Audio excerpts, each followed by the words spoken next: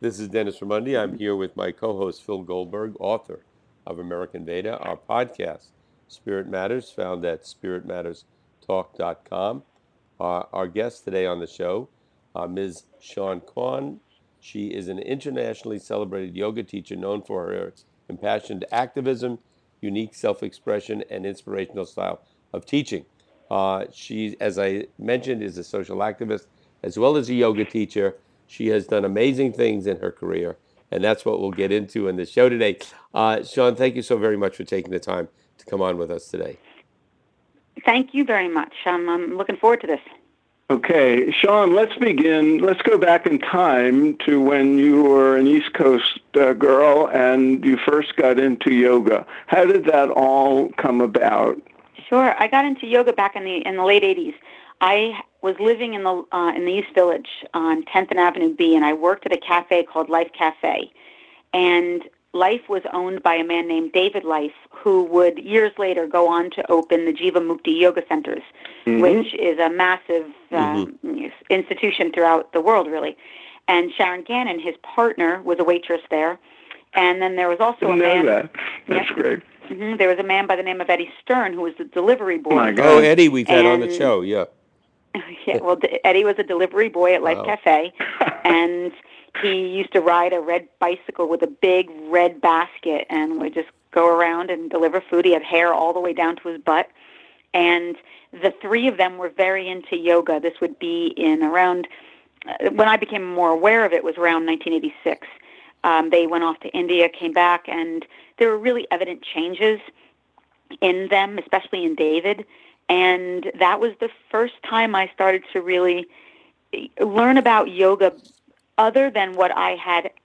Back in Jersey, I had a preconceived notion of what yoga was all about. And this was the first time that peers of mine and people I really loved and respected were practicing it and giving me pieces of information that made it more accessible and intrigued me. And I started practicing casually during that time as well. Sean, when you first started practicing yoga, and I know in addition to yoga, you are also involved in the more mystical aspects of yoga, meditation, inner experience. Was it something that hit you like a lightning bolt? Wow, yoga, I'm going to really go with this? Or was it something that evolved for you over time and you thought, boy, this is okay?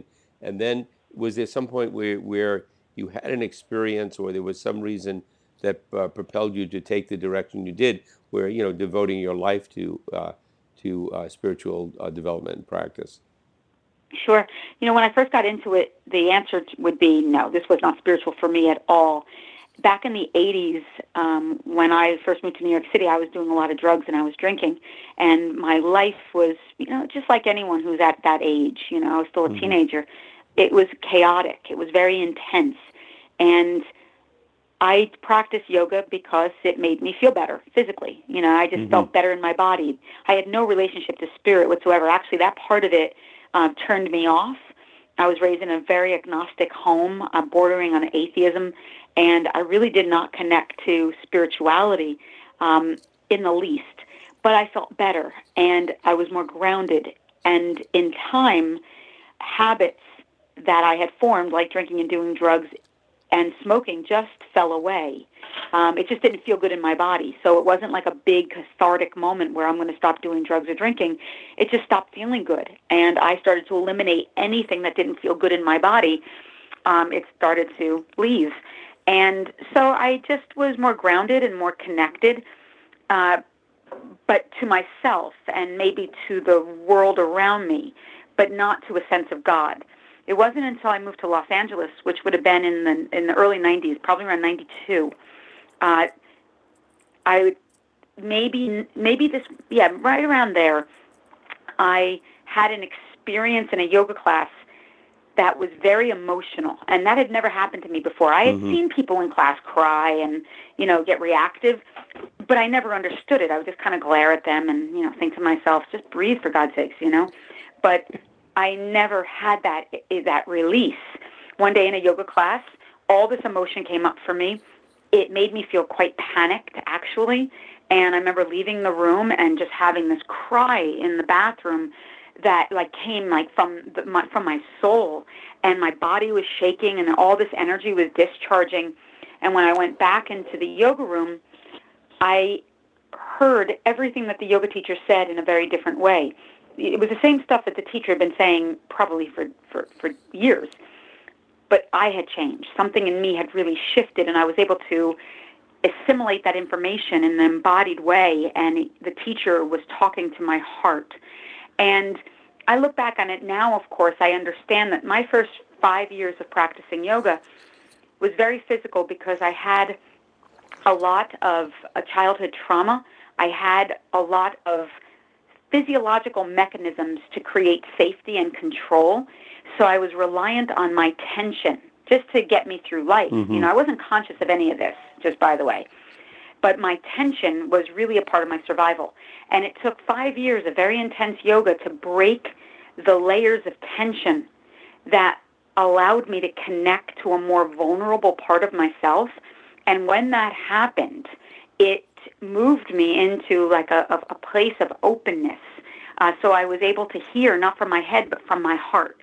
And it was a very transformative moment. And it was a real demarcation moment as it shifted me from the physical aspect of yoga into the energetic aspect, which really changed my life. Wow. Very interesting. And when in the course of this evolution did you decide to become a teacher, and where were you trained? I became a teacher in 1994, and I didn't expect to become a teacher. That was never my intention.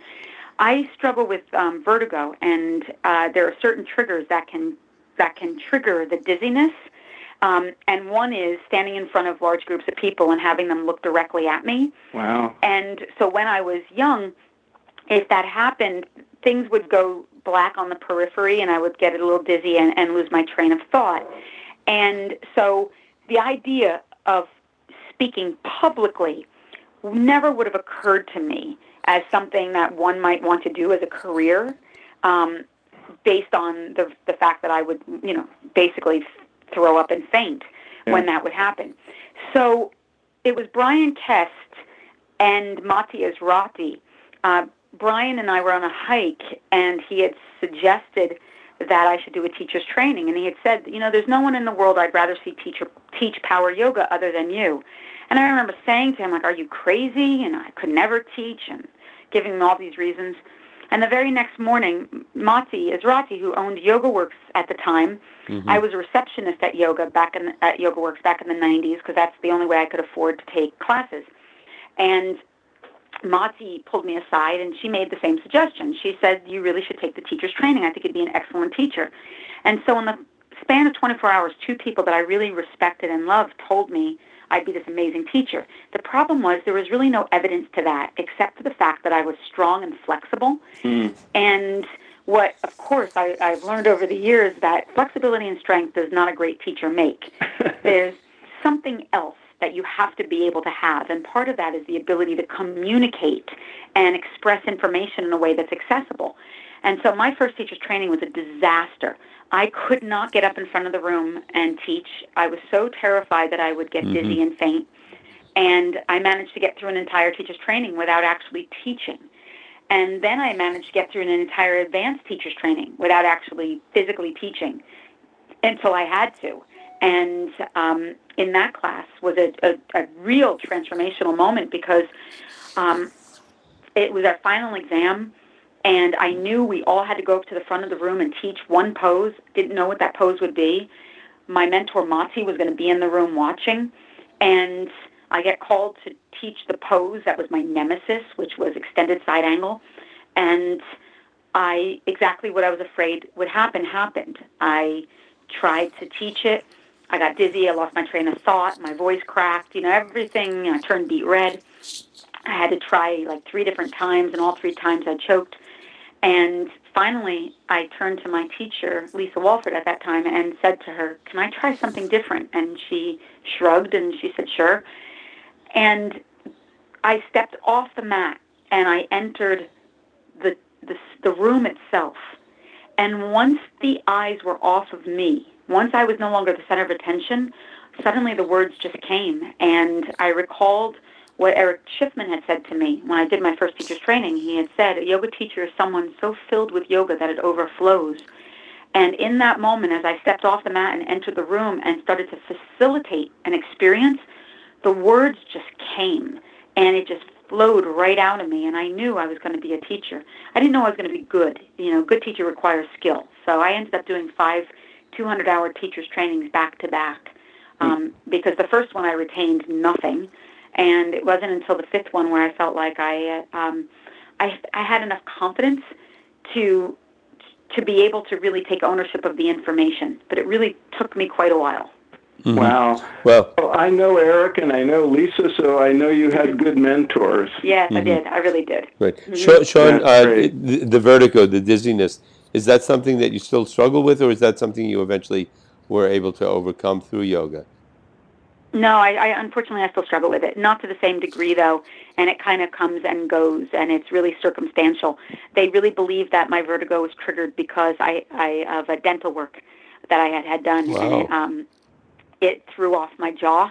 And we're working very hard right now to do stuff within my skeleton to try to recalibrate everything. But they're pretty sure it has to do with dental work.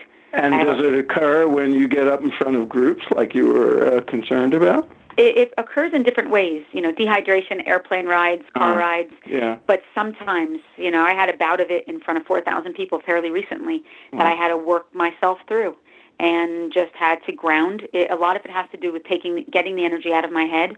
The thing is, what I also know is as an empath, I pick up a lot of energy from people. Like I'm a very quick read. I wouldn't have known this at the time. This is something that just comes with experience. So when there's people looking directly at me and I'm looking directly at them, I pick up information through my eyes, especially my right eye, and I get overwhelmed by the energy. And so now that I know that, it doesn't affect me in the same way as it used to. Before I just didn't, like anything, like any energy. You learn skills on how to discharge it or deflect it or protect yourself from it. I didn't have a filter. So I just took all the energy in, and it just was very overwhelming. That doesn't happen to me anymore, and that's really because of yoga. Right. It's a great story about overcoming an obstacle. I wanted to ask you, Sean, in 1998, I believe, you created the yoga program at Children of the Night, a shelter that houses and educates adolescent prostitutes in the LA area. How did that come about? And tell us about that. Sure. I wish I could say it was a very altruistic intention, my getting involved with Children of the Night, but it wasn't that way at all. I had been involved with social justice issues since New York City in the 80s, usually related to HIV/AIDS and gay rights, as well as women rights. Those were things I was very passionate about. I was a very angry activist, though, and I channeled a lot of my rage in my activism, and of course it led to burnout. And it was through the practice of yoga that I started to understand more about the mind-body connection and how to discharge energy in a healthier way. And so there was a moment in my life in 1998, where I got a client who was willing to pay me a ridiculous amount of money to come over to his house 5 days a week and teach him yoga. That had never happened to me before. And what it meant was that I was able to free up some time in my day. Instead of teaching 5 privates and 2 classes a day, I was able to whittle it down a little bit and make the same amount of money. And so I had free time. But I also was aware that I had abundance. Abundance just came in, and I knew enough about energy that my feeling is when abundance comes in, you have to extend the abundance out. Otherwise, you stop the flow of energy. And I was on a roll, and I did not want to stop the flow of energy. So I thought, well, maybe I should be of service and do something and not take money for it so that the abundance stays fluid. That's how cavalier my getting back into service was. But it inspired me to find an environment that I thought I could be helpful in, and that was Children of the Night. I had the thought that perhaps these young people could use some yoga and meditation and breathwork skills, and I felt compelled to want to offer it. What I didn't realize would happen is that in going into an environment like that, I thought I had healed the rage that I had felt internally. But instead, what I had learned, and actually learned in the practice of yoga through a theme in yoga called detachment, was that I hadn't actually dealt with it. I had just bypassed it. And with anyone who deals with trauma, detachment is just another word for dissociation. So for years, I was avoiding the rage the rage that got me on this, it got me into my activism in the first place, my issues with authority, my defiance, all of that I thought I had dealt with, but I hadn't. And why that's important is because when I walked into Children of the Night, I met 15 young examples of my disowned self. Mm-hmm. These children were defiant, and they were enraged, and they had issues with authority, and they were rude, and no matter what I did, they were dismissive. And I literally ran out of that place the moment that I could. And I vowed I would never show up again. And all this anger came up in me, projected onto those children and onto the system.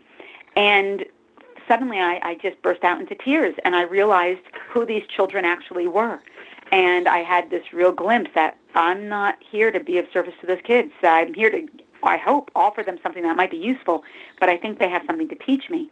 And so I kept going back and noticing what would come up for me in the presence of their trauma. And at first I thought it was their rage that scared me. It was actually their grief.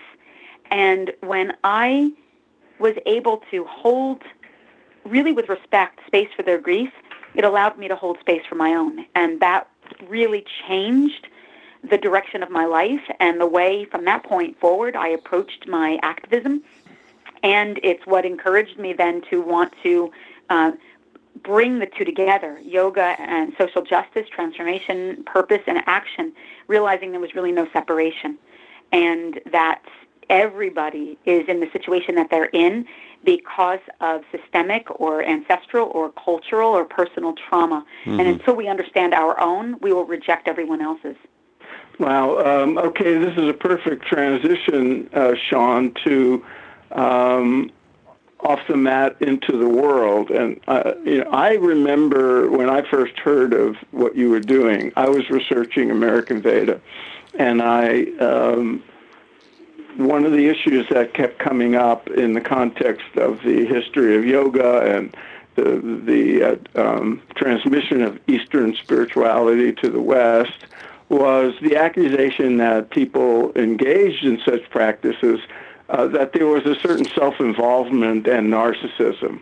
And so when I heard of Off the Mat into the World, I seem to remember interviewing you about it for my book, and I was very impressed by what you were doing, and you were certainly in the vanguard of something at that time. Tell us about Off the Mat and how that came to be, and then we can talk about where it is now. Sure. Off the Mat into the World started around, I guess it's 11 years now, 10 years ago, and which is remarkable for me, like to imagine that it's been around the community that long.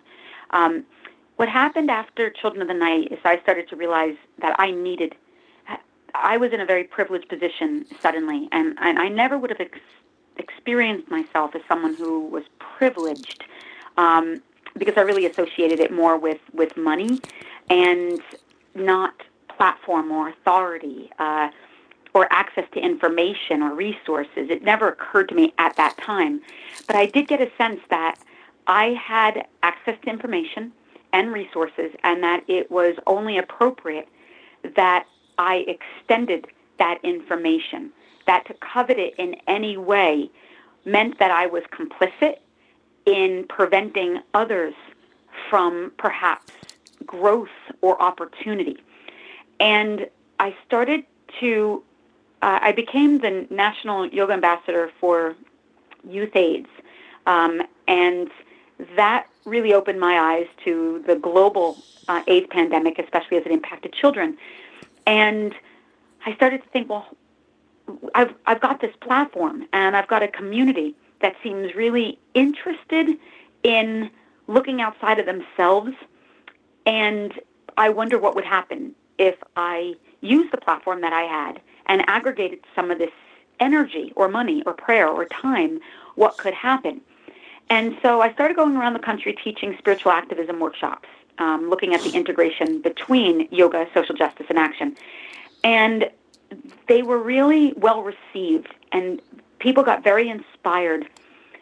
And yet I would leave feeling a little saddened because I knew that I didn't have the resources to keep the momentum going, that it really required a broader community effort to organize a grassroots movement in the way in which I was inspired to do so.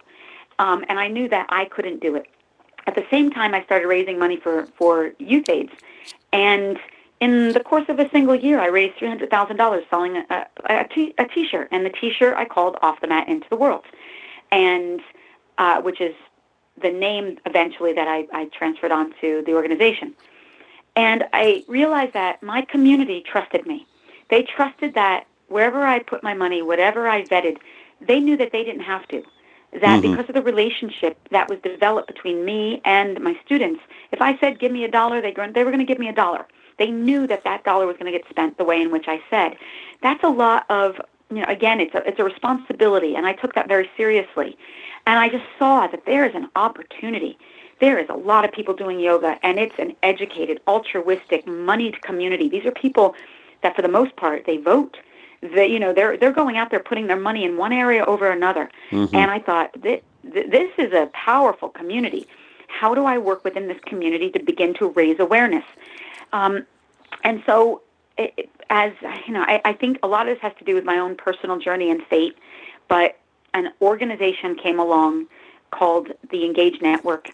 They are a grassroots movement building organization that works with people like Van Jones and Julia Butterfly Hill, and they look for social champions who have large followings and audiences, and who are also deeply immersed in both action as well as spirituality. And they came to me and said, we've been paying attention to what you're doing. We think you're onto something here, but you need some support. And they gave me the initial seed money to develop curriculum. And that's when I reached out to Hala Corey and Suzanne Sterling and asked them to partnership with me. And they had skills that I didn't have. And I also wanted to create a new model of leadership, which was a feminine model rather than a horizontal model, which is patriarchal, and one that demonstrated shared power as well as consensus and things like that. So we created our first curriculum, a leadership training, which eventually, we still do today, and with the intention that we would train leaders. They would go back to their community and create small circles within their own hometowns or cities or states, and they would bring some of the principles back to their community, and at the end of their own trainings, they would initiate a service-related project that was local and meaningful to their environment, whether it was animal rights or environmental justice or youth justice or political. It didn't really matter to us, but there were certain things that did matter in terms of having inside-out skills. So over the years, we have trained thousands and thousands of leaders. We've got small circles all over, not only in this country, but I believe in 9 different countries at this point. And we also wanted to put our money where our mouth was, so we created the Global Save It Challenge, and in that we raised up to $4 million. We've done projects in 8 different countries, 23 sustainable projects, as well as projects here in the United States. And we developed yoga boats, which gets the yoga community out there and engaged politically. And we do a lot of work in the political realm, trying to raise more awareness.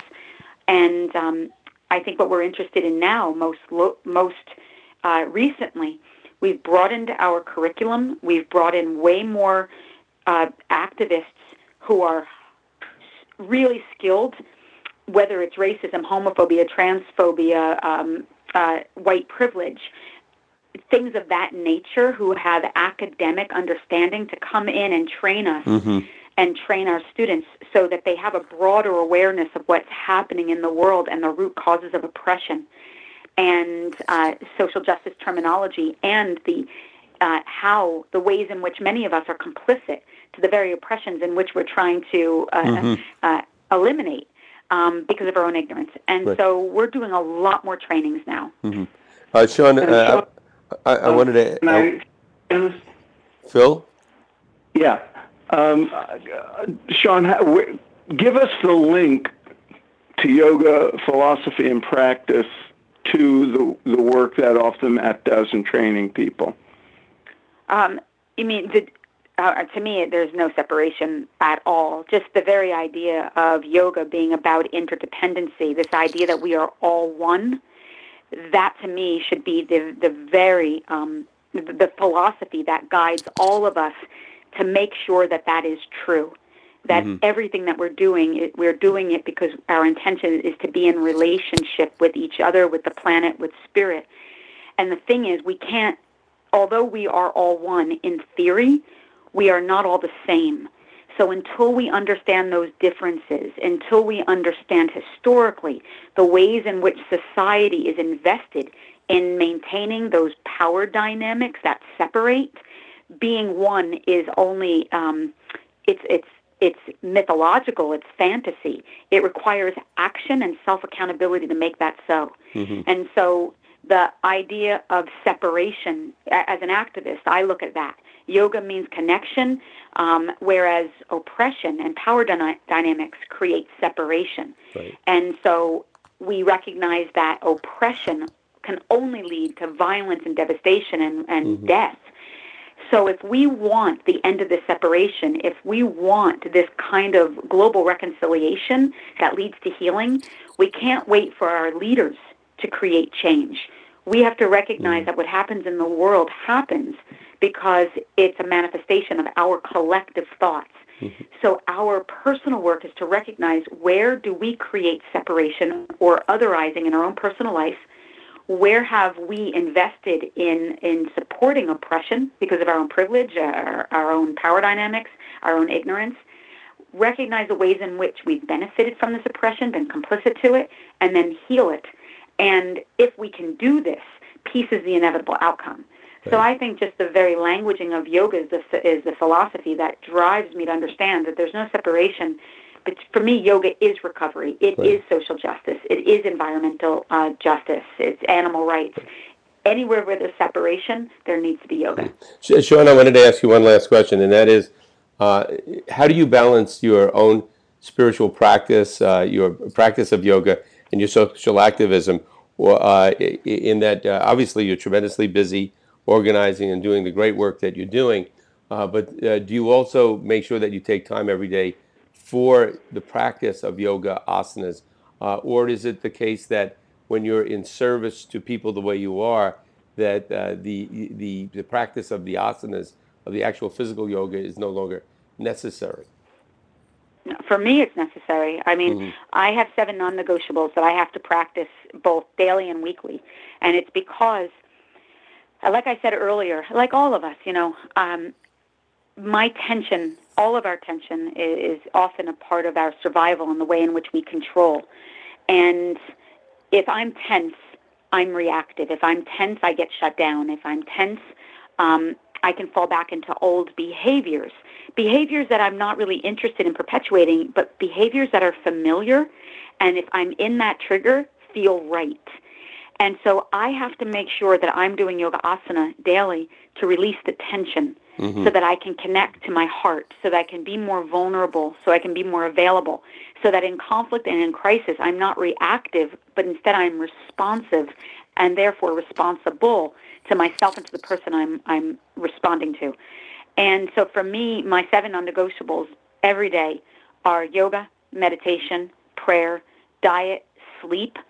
The weekly one is therapy, and then the one that I suck at is play. But it's the one I keep trying to pull in. So I'm really committed to the yoga, meditation, prayer, sleep, and diet are very easy for me, and that's daily. I don't want to say it's easy. It's just habit. I can talk myself out of any one of those things, at any given moment. But it's a discipline that's more ingrained. Therapy is very important for me to, because of the amount of information that I've been given by my teachers and just through osmosis. I have an ability to over-understand information without actually feeling it. So I can tell you how I feel and be very committed to that emotion, but not actually feel it or process it. And this is a bypass that I see very often in the yoga community, especially with teachers and scholars. And so I make sure that I work with someone each week to make sure that I'm in my feeling body, not just in my intellectual mind, and help me process some of the stuff that comes up, the projection, the hype, the transference, all that stuff. And then play, just to allow, I'm more serious-minded. I'm very intense. I'm very focused and driven, and I often find play as secondary, and even my friendships is something that I squeeze in when I can. And the older I get, the more I'm aware that this is an essential part of my health, happiness, and wellness. And so I'm trying to increase the amount of joyfulness that I bring into my life deliberately. And, okay, speaking of joyfulness and play, we're doing this interview in the middle of August, and in a few weeks you will be one of many teachers at Bhakti Fest. That's right. Yeah. Tell us what appeals to you about being one of the faculty at Bhakti Fest, and do you have any time to play when you go? I will. I hope I have time to play, and the reason is, and it kind of answers both of those questions. I'm from Los Angeles. Well, I'm not from. I'm actually from Jersey, but I live in Los Angeles the last 24 years or so.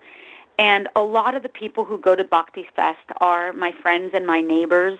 Literally, Shiva Ray, Saul David Ray. These are people that are like these are my This is my family, but I don't get to see them very often, except when we're on the road. Even though they're literally down the road from me, going to Bhakti Fest gives me a chance to connect with lifelong friends and do what I love to do, which is to share yoga in a beautiful place, out in the desert. It's magical. It's very powerful. It's definitely some very strong vortices of energy in that area.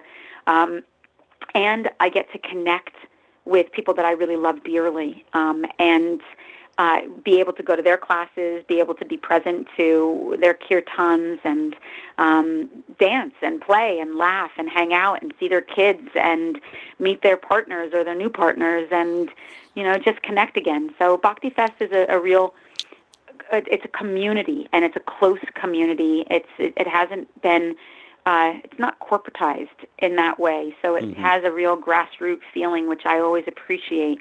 It's, a little gritty, a little dirty around the edges, being out in the desert the way that it is, and people are just really hanging out. There's not a lot of space to go and isolate the way that sometimes when we're in these big hotels, we can easily just disappear. Bhakti Fest, you're kind of there. And so I'm really looking forward to it. I think it's going to be a lot of fun for everyone who attends. Great.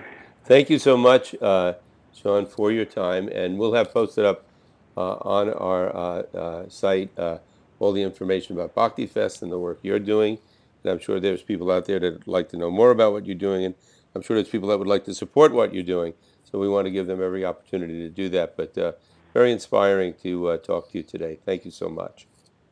Thank you so much. I really appreciate it. And I hope I get to see both of you at some point very soon. I hope so too, Sean. So. Thank you. We're both in LA. I'm shocked that our paths have not crossed in person, but one of these days they will. Good. I look forward to it. Thank you both. Okay. Thank you. Bye.